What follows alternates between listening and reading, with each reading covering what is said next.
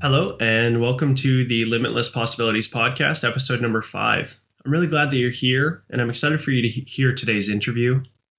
For those of you that are from Canada and celebrating Canada Day yesterday, happy Canada Day, or happy belated Canada Day to you. And those of you that are from America that are listening, thank you for being here, and happy Independence Day to you guys on Saturday. Make sure you're staying safe, adhering to social distancing rules, and just helping everybody in the world stop the spread of this pandemic virus that we've all been dealing with. One thing that I read recently has been the book by Ryan Holiday about the Stoics, and I've taken a lot from it, but there's been a lot of really great quotes. And if you follow along with me on Instagram on the page, you'll see my daily quotes, and a lot of them do come from the Stoics. One that really stuck out with me, because I think this is something a lot of people can relate to during the current pandemic, is when someone is properly grounded in life, they shouldn't have to look outside themselves for approval. And I think before the pandemic, not just for myself, but I think a lot of people can relate to this, was we were so busy trying to do things to impress each other or to impress people that maybe we thought were more important. And I say this because I was doing a lot of things to impress people or to keep up with the status quo.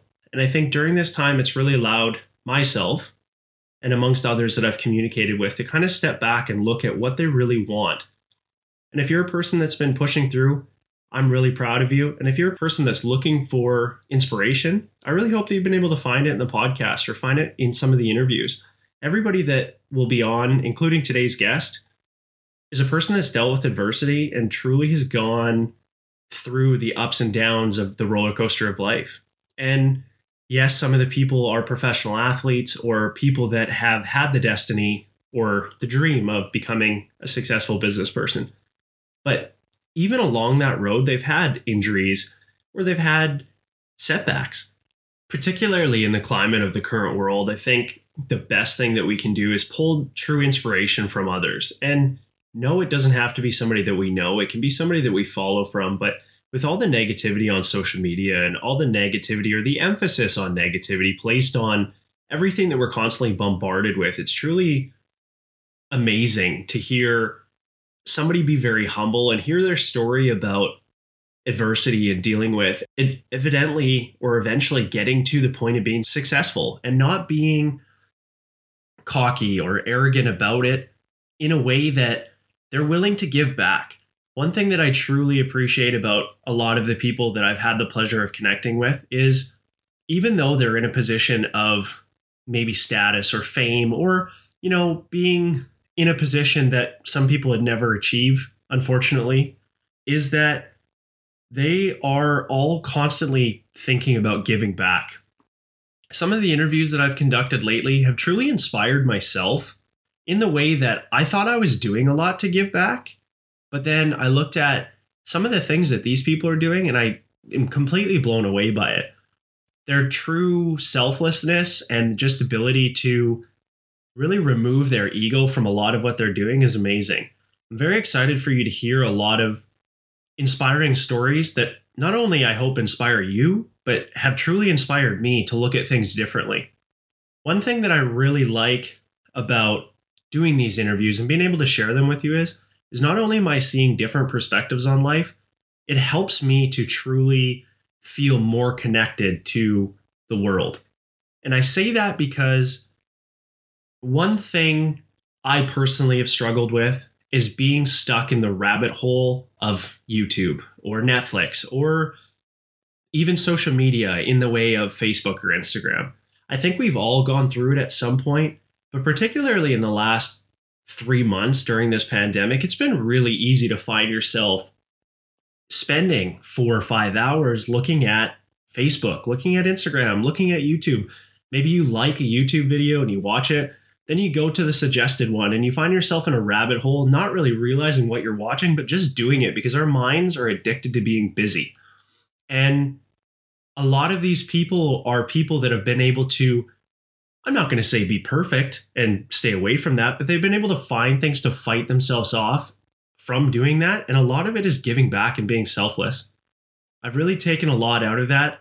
I try every single day to be that person that I'm being selfless and giving back to others in the way of helping coach baseball to the youth, giving back, or just trying to help people with insights or wisdom. At the end of the day, I know I don't know everything, but I'd love to be able to help somebody. And if one comment or 3 things that I say to somebody is able to help pick up their mood or maybe light that spark for them, it's truly amazing. And to me, I think that's what all of us need to focus on.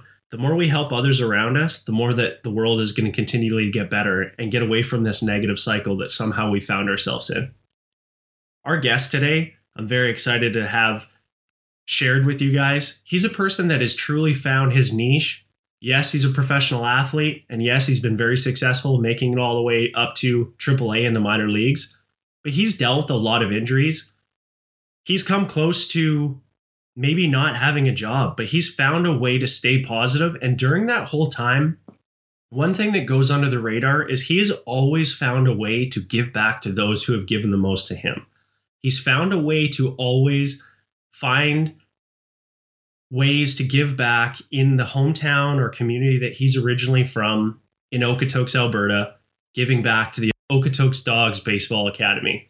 He goes home and does winter coaching clinics. He does camps. He's always willing to mentor young kids. And he's truly been a person that has looked at it as if he's beneficial in the position he's in and he can take some of his time and give back to those around him, it not only benefits the community, but it benefits him as a human, because at the end of the day, when we teach others, we actually learn more about ourselves. I'm incredibly excited for you guys to hear today's interview, and I'm excited for you guys to learn more about Jordan Procyshen.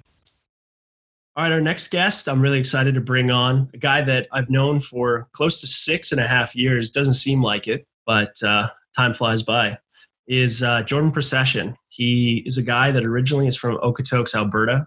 Grew up playing in the Okotoks Dogs organization in the academy. Was a 14th round draft pick to Boston in 2014. Has since played for the Dodgers and Cubs.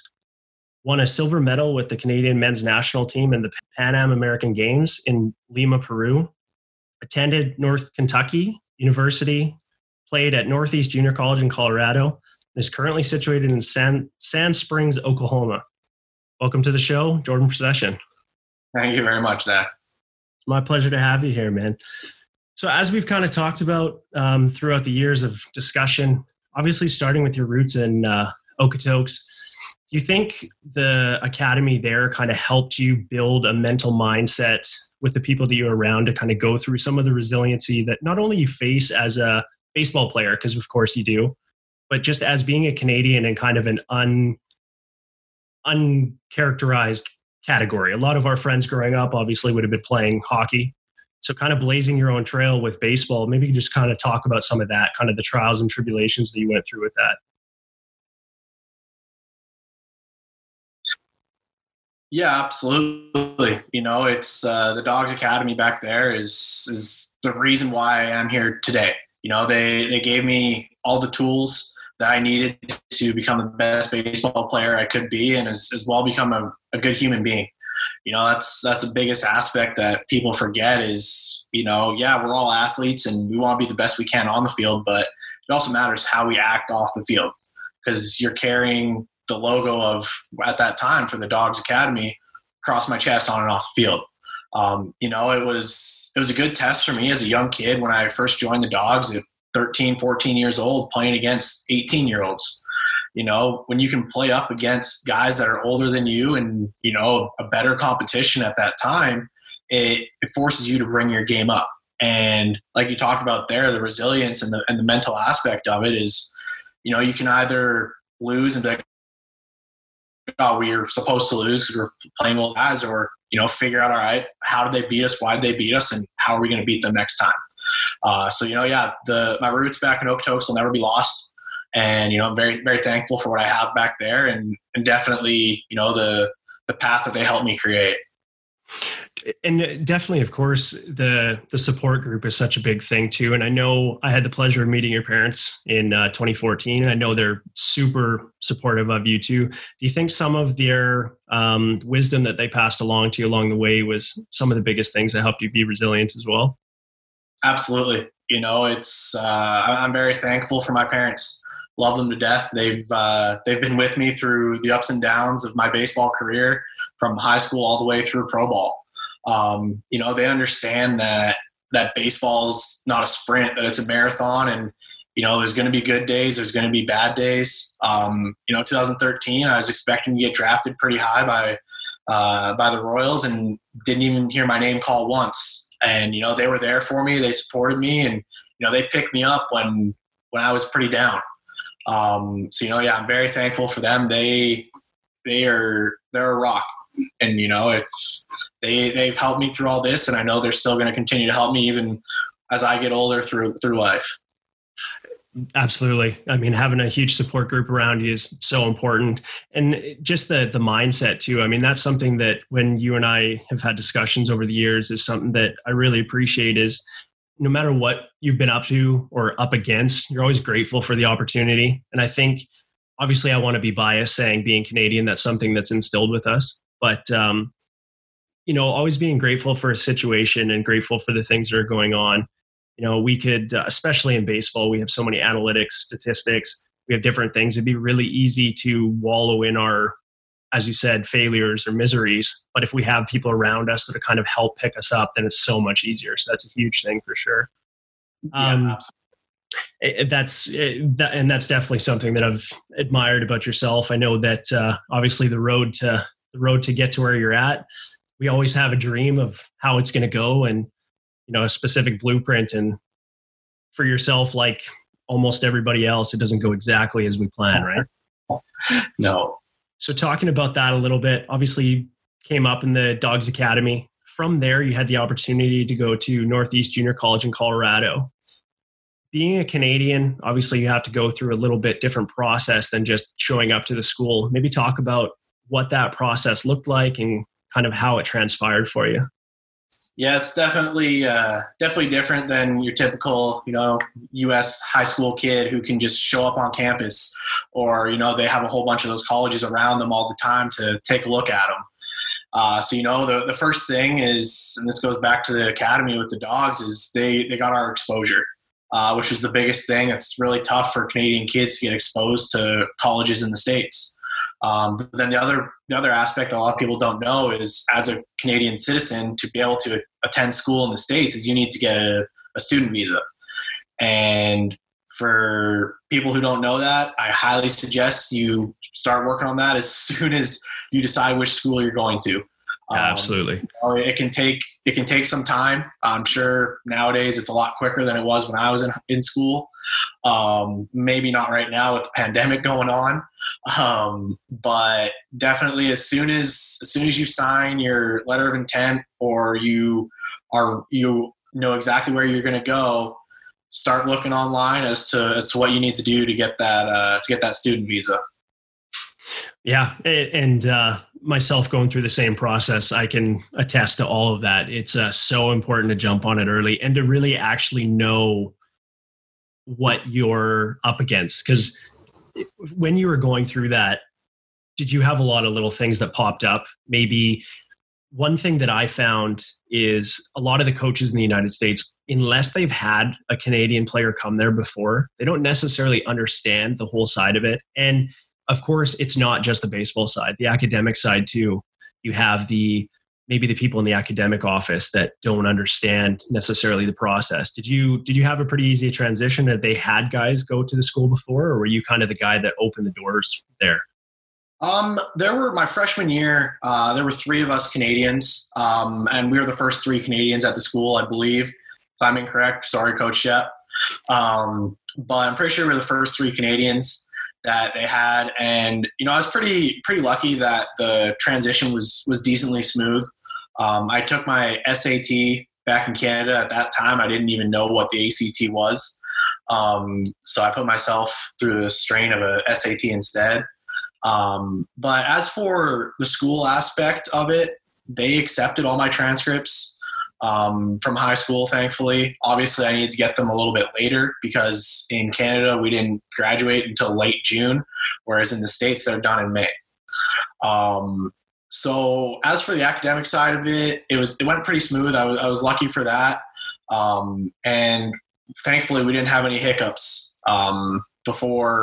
during getting my student visa. Yeah. And as you said, with the hiccups, I mean, that's a huge part, because if you have any of that, it can almost change the whole semester for you. Yeah, And I know there's a few guys that have had that happen, unfortunately, too, for sure. So, what do you think the hardest part, obviously being a kid from Canada, what was the hardest part about transitioning to living in the United States, you think was? I don't know. I was pretty fortunate. The city of Sterling there in Colorado, it's very similar to Alberta. I find Colorado would be the state, if you were to compare it to Canada, it would be Alberta. You got the Rockies in the west and you got the Plains in the east. And Sterling was pretty close, pretty similar to Okotoks. There's a lot of agriculture there. So I was very fortunate in that aspect as well, that, the transition of moving to the States as a Canadian kid, the only thing I didn't have was I didn't have a hockey rink right down the street. Yeah. So we still had the snow and everything. So it was very, very homey for me. Yeah. And I mean, that's perfect. I know anybody I've talked to about Colorado has had very similar things to say too. So that's awesome. What do you think like a common myth that a lot of Canadians believe about transitioning from sports in Canada to the United States would be? The biggest myth, it kind of depends on what state you're going to, is the fact that people play baseball year round. Especially when I was in Colorado, from August, September until November, December, it's football. It is football season. They die and they freaking eat and breathe football. And then in the wintertime, it's basketball. So, yeah, I mean, I'm sure those southern states down in California, here in Oklahoma, I've seen it, that they do play baseball year round. Football is still a big thing. But the myth is that they have such an advantage because they can get out year round. Yes, they can get out year round. It's beautiful outside, but they do play other sports as well. Yeah. And that was something that I experienced as well. When we're in Canada, we're always sitting there doing comparative analysis as we do, thinking, oh, every kid in the States is so far ahead because of the year round training.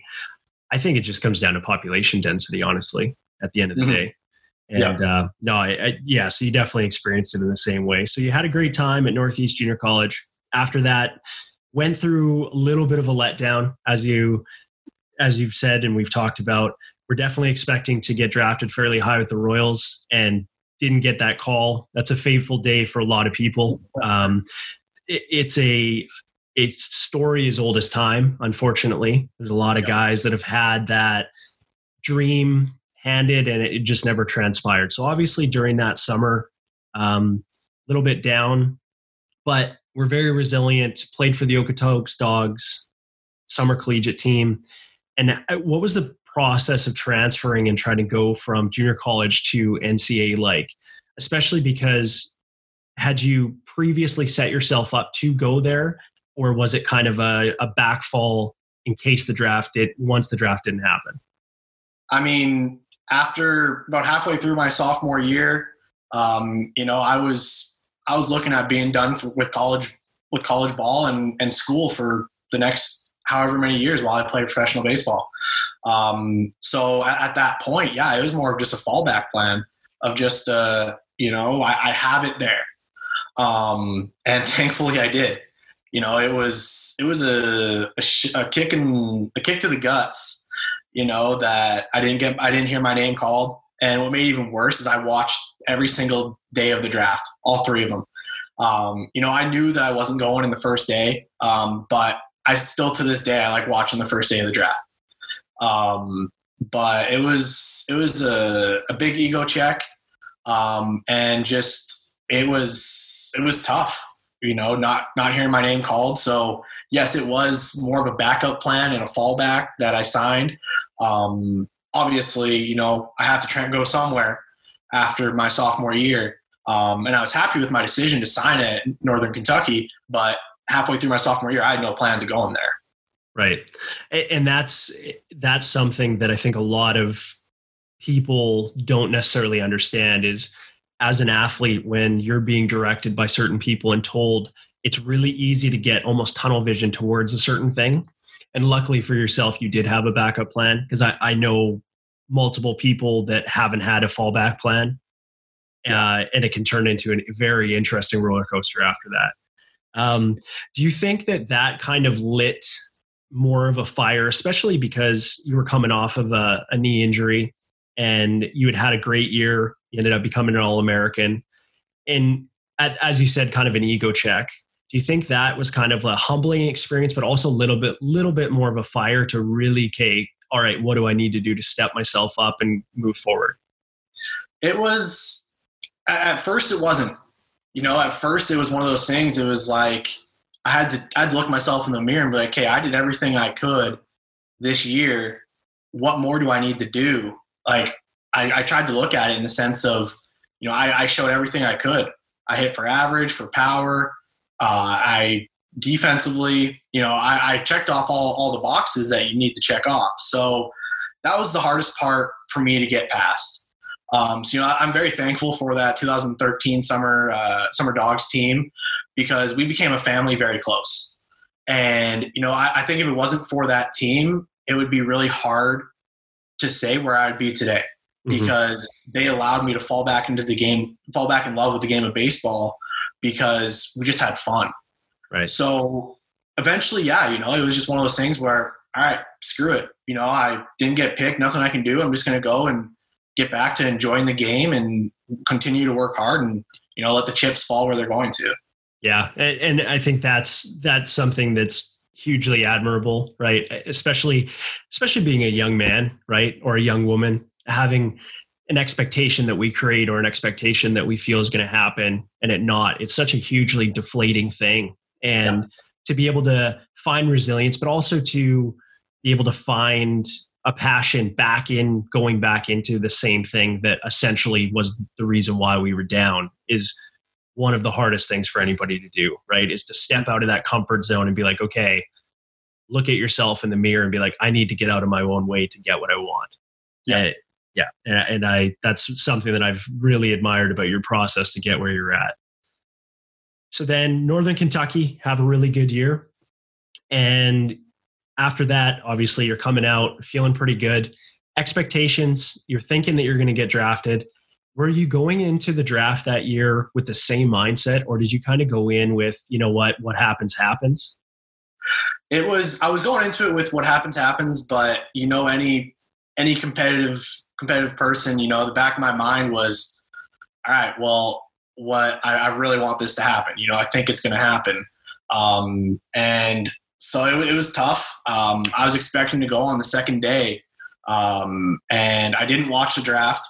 I learned my lesson from the year before, and, I didn't get picked that day, and it was either going to be late the second day or early the third day. And I got a call from the Red Sox that night after the second day saying, hey, we don't know if we can get what you're looking for. And so to hear that call, it was tough. It was like, great, is this happening all over again? So I told him, I said, hey, I'm ready to play professional baseball. I'm like, you take my name, you're not going to regret it. And we're going to be able to come to an agreement. So that put me I was upset when I got that call saying, hey, we don't know, because all I could think about was what happened the year before. So the next day I woke up, went golfing with my brother, his buddy, and my buddy. And, so then that's when I got the call. But I was worried. I'm not going to lie. I was trying to let it be what it was, but I was worried. Yeah, of course. And that's, especially when you've worked so hard for that goal, you had the injury, you had some success. So it's something that you really want. And I remember talking to you the day after, and just, the relief you could see after. We talked the days leading up to the days after, and just so relieved. It was a cool feeling, or a cool thing to see. The other thing too, you brought light to the conversation on the phone. And I think that's an aspect that a lot of people don't truly understand about sports, is that it is a business. And it is approached that way. At the end of the day, you are an athlete, and you're blessed to be able to continue playing the game that you love, or a kid's game, and get financial compensation for it. But there's a lot of other stuff that goes on. do you think that that was your first insight to maybe mentally preparing yourself and kind of putting yourself at more of a mental edge than maybe some of the other guys? Even just that short phone call maybe set something in your mind proving, hey, look, like it is a business and there are certain things I'm going to have to do to be successful. Yes and no. Obviously a little bit, because, there's going to be times where they're not going to really see what you're worth until they have you right in front of them. But at the same time, until you actually get into the game and get into the business, you really can't prepare yourself until you are in it. It's one of those things that I'll tell any catcher I work with is you can work as hard as you want in the gym and train your legs, but until you actually catch a game, your legs are not going to be in shape. Right. So it's the same side with the business side of it is, you can prepare yourself to understand that, hey, look, yeah, this is a business, but until you experience it firsthand, you don't truly know exactly what's going on. Right. So obviously you're beaming after getting drafted, and then you run into being a Canadian, you need a visa. During that time, during that month and a half that it took for you to get the visa, was there any contact from them about, hey, stay positive? Or was it just kind of, hey, you're on your own until you get it, and once you get here, then things will go? What did that process look like for you? It actually worked out pretty well in my favor, because my sister was getting married that summer in June. So I got drafted on the 7th, and her wedding was on the 21st.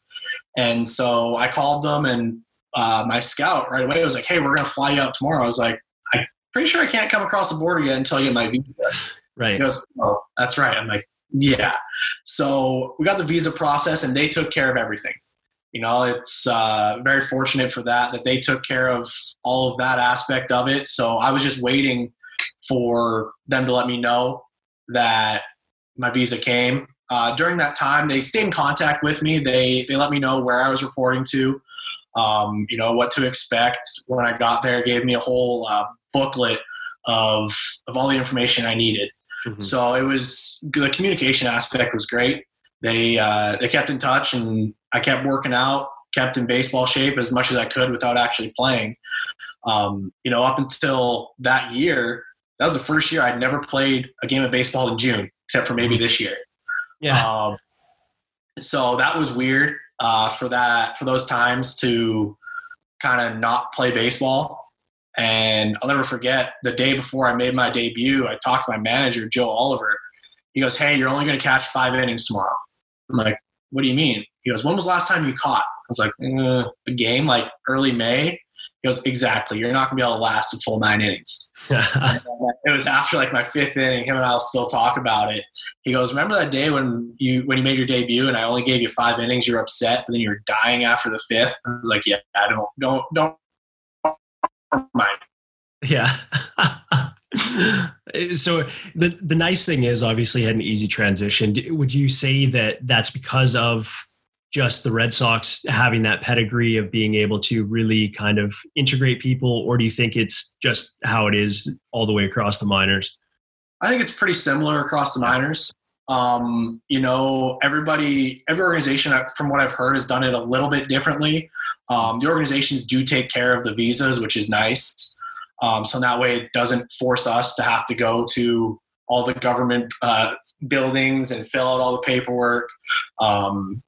So we're lucky in that aspect. As for the communication part, I can't speak for other organizations except for those that I've been a part of. And from what I've heard, it's just a time thing. It just depends on how long it's going to take. Some are quicker than others. And that's, at the end of the day, it just depends on how long it takes, which is out of our control. Yeah, of course. And that's something that, again, to come back to the earlier story, I think for yourself, learned early, which I think has been a benefit to yourself. I'm sure you can attest, is just control what you control, right? Can't stress too much about the other stuff. So then you get there, obviously you make your professional debut. The season's rolling pretty good. Do you think that you put more pressure on yourself and caused everything to speed up in the game? Because I know as we move forward, obviously we see that end game, we see that goal, and we get so close to where we want that all of a sudden we maybe want it so bad that we don't stay in the moment, we speed things up. Do you think that happened a little bit? Of course it happens on small level. Or do you think that playing for the Dogs program with the way that it's set up, and it is essentially ran like a minor league organization, helped you prepare for what the pressure might be from the fans and things like that? I was pretty prepared. That first season, transitioning from college into professional baseball, the biggest difference that I found was you just didn't have really an off day when it came to any bad pitchers. In college, when you get to a Sunday guy or your midweek starters, they're not their top arms anymore.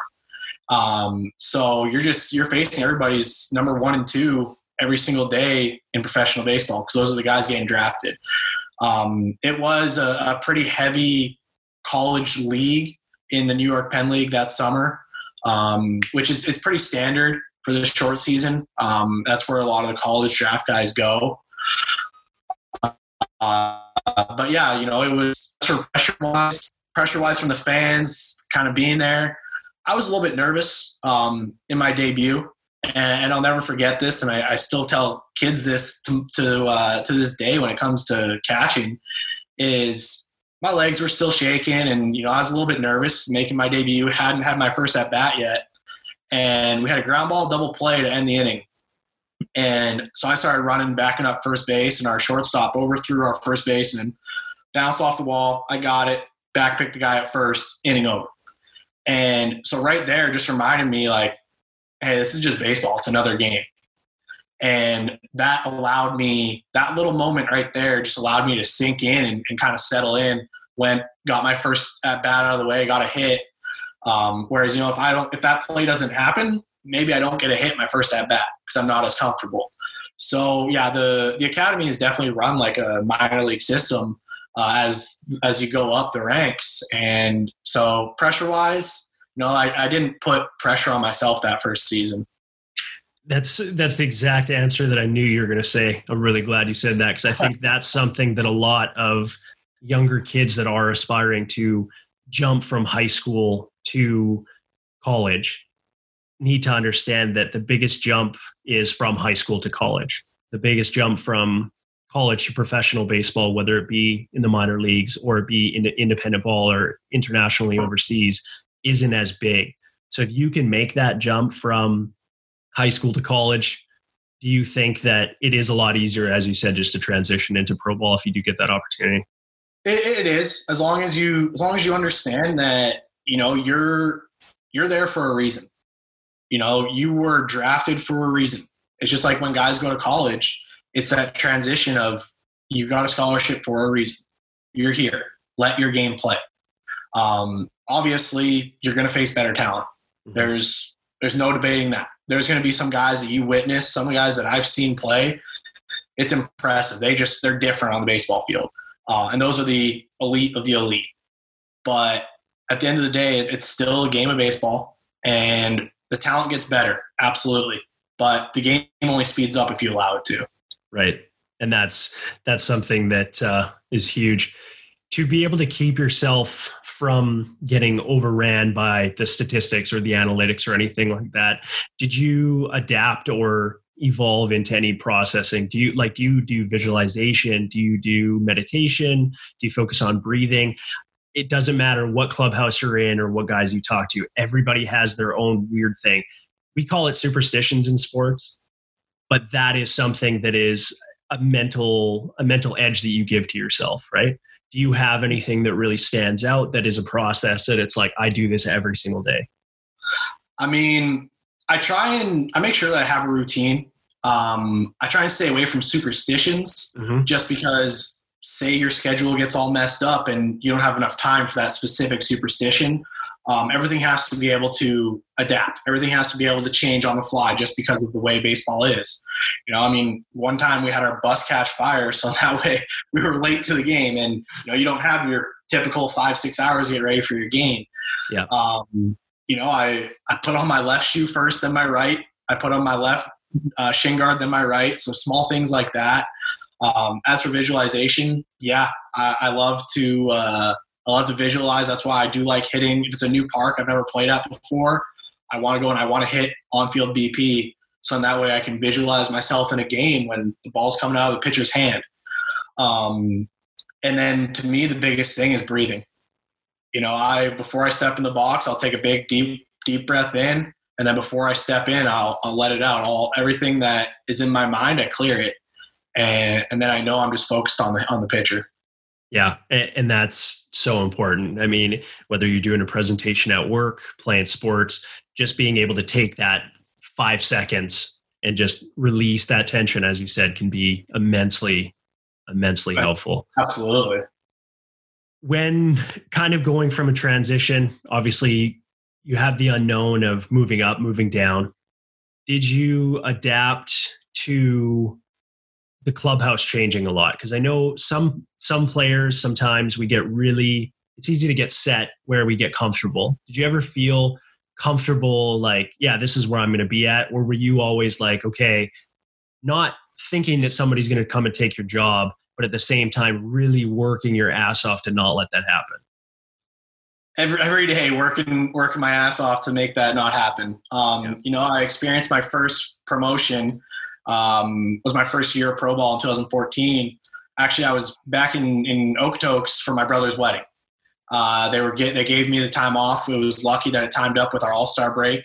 And the day I was flying back to Lowell, Massachusetts, my manager called me and said, "Hey, so when you get back here, pack up your bags, pack up your locker. You're getting your first promotion."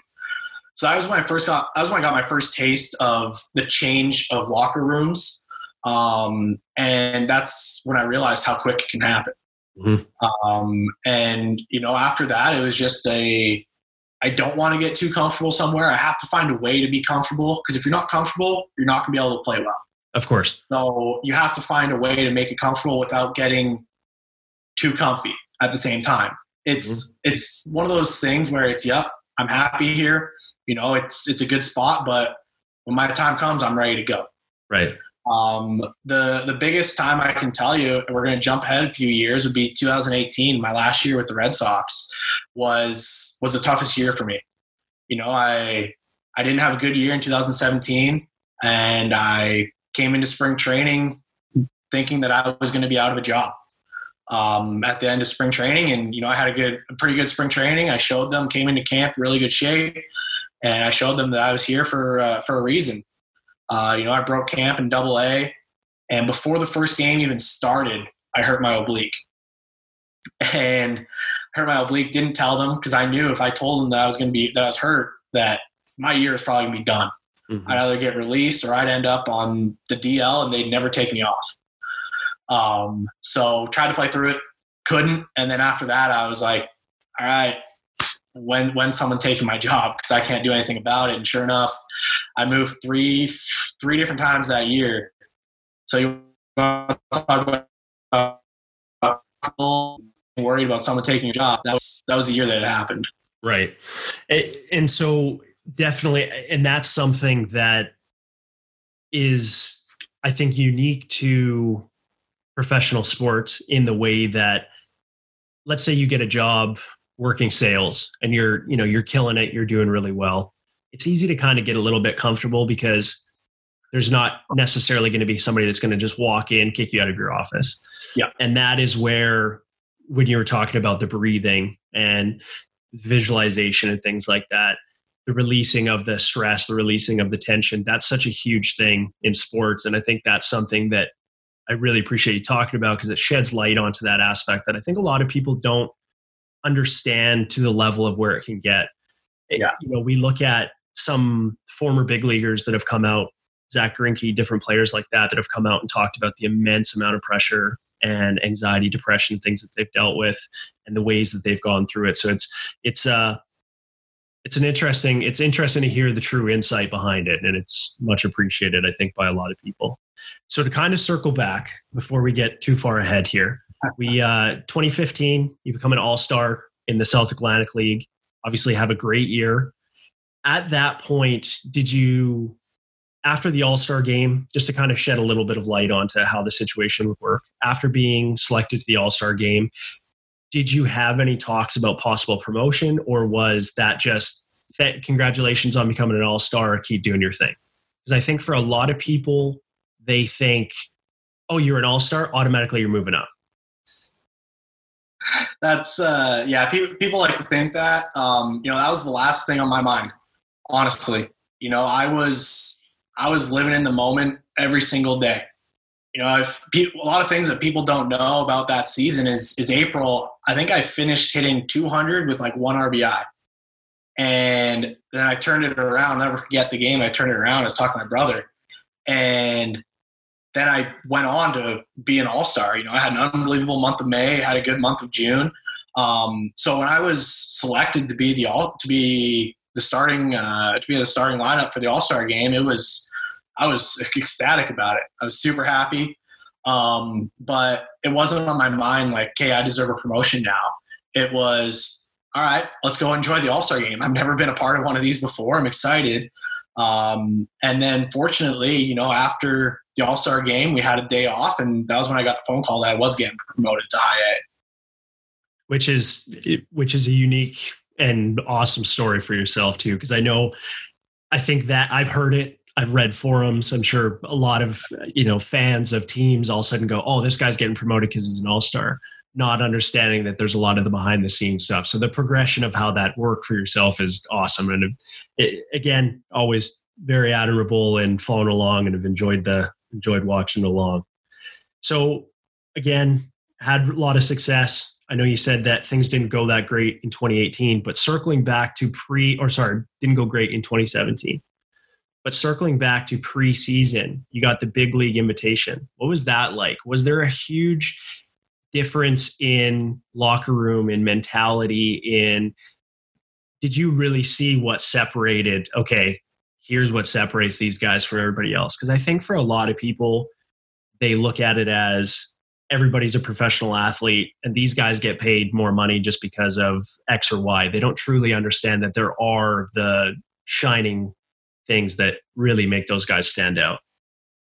Yeah, it's to be in that locker room with David Price, with Dustin Pedroia. That was the first year without David Ortiz.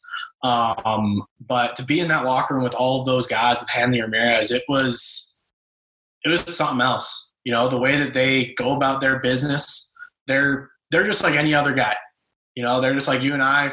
Talk crap, have fun, play cards, and then once it's time to get down to business, they're all business. And that's the way it is in all of baseball and all professional sport. But it's just their consistency to their routines. They are down to the minute, down to the second with their routines, and they're so consistent with their work. They're not going to get complacent. They're not gonna, be like, oh, I'm not feeling right today, I'm just gonna skip it. No, they get through everything they do. And I'm not saying minor leaguers don't, because we do. Of course. And it's one of those things that, they're pretty damn good. There's a reason that they're in the big leagues. There's a reason they're getting paid millions of dollars. Of course. And so it was awesome to be around those guys and just kind of see how they go about their business on a day-to-day schedule, and how much fun that they still have at that level. They're still kids. Yeah, they still have a blast in the locker room, and they're playing ping pong every single day in there, and just music's blasting. So it was a good experience for me to be able to be a part of that. Yeah, of course, and that's probably a few people listening to it, and you're doing the humble brag about being there with some of the names and just jaw dropping a little bit. Do you think that I know you talked about consistency, and that's something that whether you're doing sports, business, anything like that, consistency and being able to have a plan and sticking to it, but not resting, as you said, not getting complacent. Did you, coming out of that camp, had a more instilled fire that maybe pushed you to work a little bit harder because you saw what it was like? Okay, here's the separation of where I maybe am at and where they're at. Yeah, it was. I mean, for those, I was up in big league camp for 5 weeks, and I felt like a big leaguer for those 5 weeks. And it let me understand. All right, this is where I'm at. This is where I need to be. So how are we going to make this work? What are we going to do? How am I going to get better? Work on a daily basis to get there. Mm-hmm. And then you said you dealt with injuries and had a tough 2018. Coming out of 2018, obviously had parting ways with Boston. Do you think that, obviously in a different level, but do you think the resiliency of not being drafted in 2013 helped you prepare for that unknown phase afterwards? Yeah, I do. I was at a point where in 2018, when the season ended, or I guess when my time ended with the Red Sox, is ended before the season ended, that, I was at a point where I was at peace with baseball. If that was where my career ended, I would have been okay with it. If I was still going to stay in shape, I was still going to stay ready for when that phone call came, and I was still making phone calls for myself to get signed. But yeah, definitely dealing with what I dealt with in 2013 helped me be like, all right, stuff's not always going to go your way. How are you going to bounce back from it? Yeah. And that's one of the things that I think is one of the hardest things for any of us to learn in life, is that we might not see it at the time, but everything that we've gone through is a lesson to help us deal with what we're dealing with now. And I know we talked a little bit after you were released from the Red Sox, and a lot of people would have been really down. Obviously, that's the only organization you knew in professional baseball. Would have been really easy to be like, oh, woe is me, but super positive attitude. And then it turned into you latched on with the Dodgers. Going into that, did you have maybe not a newfound love for the game, but a newfound appreciation and gratitude to being there? Not that you took it for granted before, but maybe a newfound perception on the whole process of what you were going through. I can tell you this wholeheartedly, that I fell in love with the game again when I signed on back with the Dodgers. When I signed, it was one of those things where at the time they just needed another catcher for spring training. And I understood that. So I went in knowing that it might be a 2-month thing and I'm gone come the end of March. So that kind of going into it with that perspective of, look, go have fun. You're back in affiliated baseball, and whatever happens, happens. You can go out and hit 500 and they still might release you. You could go out and hit 100 and they'll keep you. So just go and enjoy it. So I went in and, I made a bunch of friends at spring training. And I just took in as much as I could and found that love that I had lost for the game back in the year prior, ending things with the Red Sox. It was just, I have no hard feelings towards the Red Sox at all. It was just, that was the business side of it that made me kind of I didn't hate baseball, but, I just fell out of love with it. So yeah, you're right. Signing with the Dodgers and experiencing everything that I got to experience,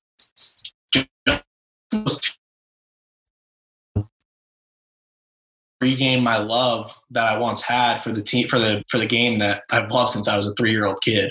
Right.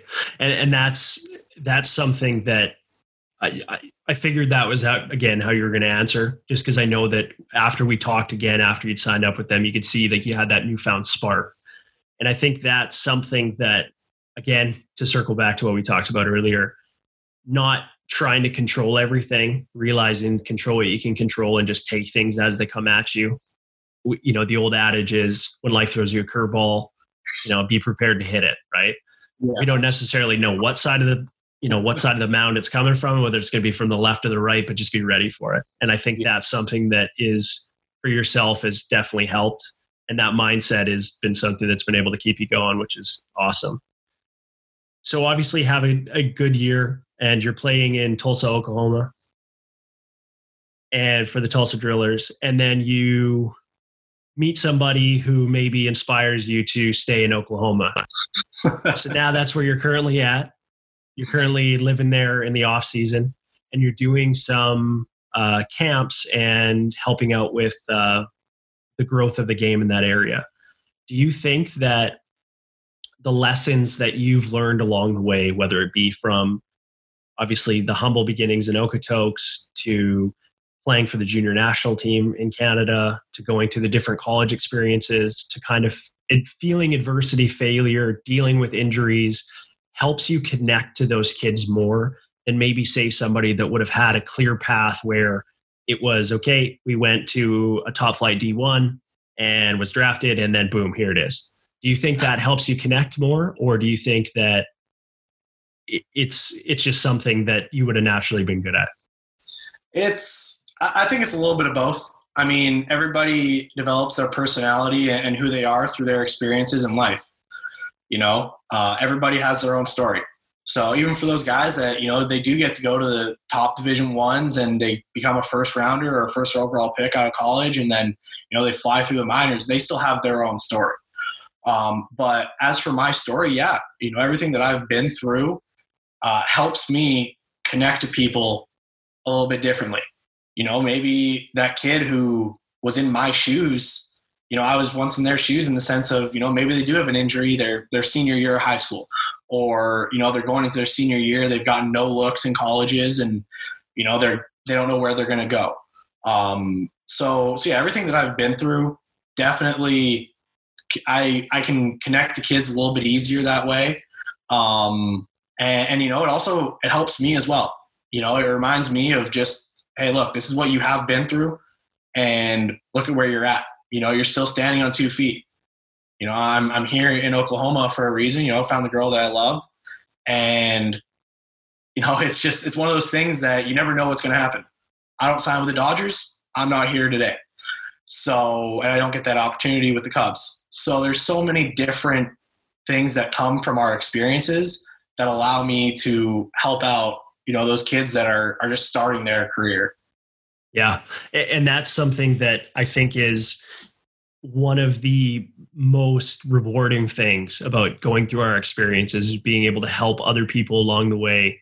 As you said, being able to relate to that kid that was in high school that had an injury, relating to that kid in college that has that unknown, and being able to be humble enough to express those values to other people is something that is truly admirable about yourself too. I know when you go back and do the Okotoks camps, when you go back and you're involved with the dogs, one of the big things that you're always focusing on is just telling everybody, look, I started here too. You're not walking in like you're the man and nobody talked to you. You're walking in, you embrace everybody coming up to you, you embrace everybody talking to you. And it's definitely an admirable quality, especially for yourself. It'd be really easy to be cocky or overconfident, but the humble beginnings and just the mindset throughout, I think has been able to keep you on that level, which is very nice to see for sure.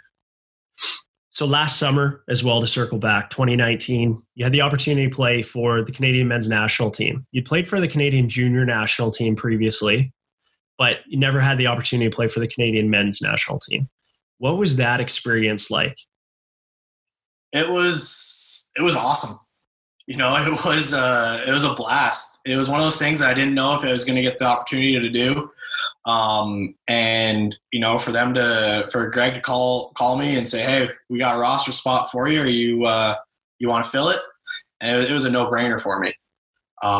So it was a very interesting experience being in a third world country there in Peru. It made you realize how lucky we truly are over here, from just an economical standpoint. Right where the baseball field was, it was in some of the not so good areas over there. Same with where the athlete village was. But playing for Team Canada again, having Canada across my chest was awesome. Mm-hmm. Like you said, it's been since high school. And another thing that's fun for my family is the fact that my uncle played hockey in the '94 Olympics in Lillehammer. And won a silver medal then. And, for me, I know it's not the Olympics, but still the Pan Am Olympics. So to have two Olympic athletes in the family, obviously I wish I would have won gold so I could hold that over my uncle. Awesome bragging rights, yeah. Yeah, it's pretty surreal, especially for my parents, because they got to go to Lillehammer in '94, and then they were able to make it to Peru last summer. Yeah, and of course, walking away with the silver medal. Of course, you'd rather come away with the gold, but still, a life-changing event. Do you think that coming out of that and really experiencing baseball from all the different cultures of the teams that you guys played against and everything. As you said, you take an appreciation from your surroundings in the country that you were playing in. But did you see maybe some talent on the other side that never got the opportunity to play in the minors or play big leagues that you thought maybe should have, and you went, wow, that puts even more drive into yourself? Yeah. I mean, it showed to me that, I didn't know the background of a bunch of the players that we were playing against. I knew one of the guys on the Dominican Republic because I played with him when I was with the Red Sox. But, it's one of those things that it goes again with the economical standpoint of thankful where I am. And, with the baseball side of it is you see everything going around. You see that there's not those top-notch facilities, but they still find ways to play. And, there's some pretty good ball players out there that just sadly never get a chance. Yeah. And again, just almost kind of from talking and obviously during the interview, you're just realizing how small sometimes the things that we think are so massive actually are in perspective, right? Absolutely. Whether it be, I didn't get to go to the exact junior college I wanted to go to, or, the D1 that I wanted to. We're still fortunate to get to do those things. I definitely appreciate the humble approach to everything. As I said at the beginning and throughout, that's something I've definitely appreciated about your process, and I'm happy to have you on. I am really excited to be able to follow where you're going. For the people that want to continue following along, watch Jordan's progression moving forward, whatever that entails. You can find him on Instagram at jpro07 and on Twitter at jprocyshen17. Thank you very much again for coming on. I really appreciate it. It's been an honor. We'll definitely have you on again. Do some more. We can dive some more into kind of mindset and everything on that aspect. And that's all I can do is just say thank you very much, man. I appreciate it, Zach.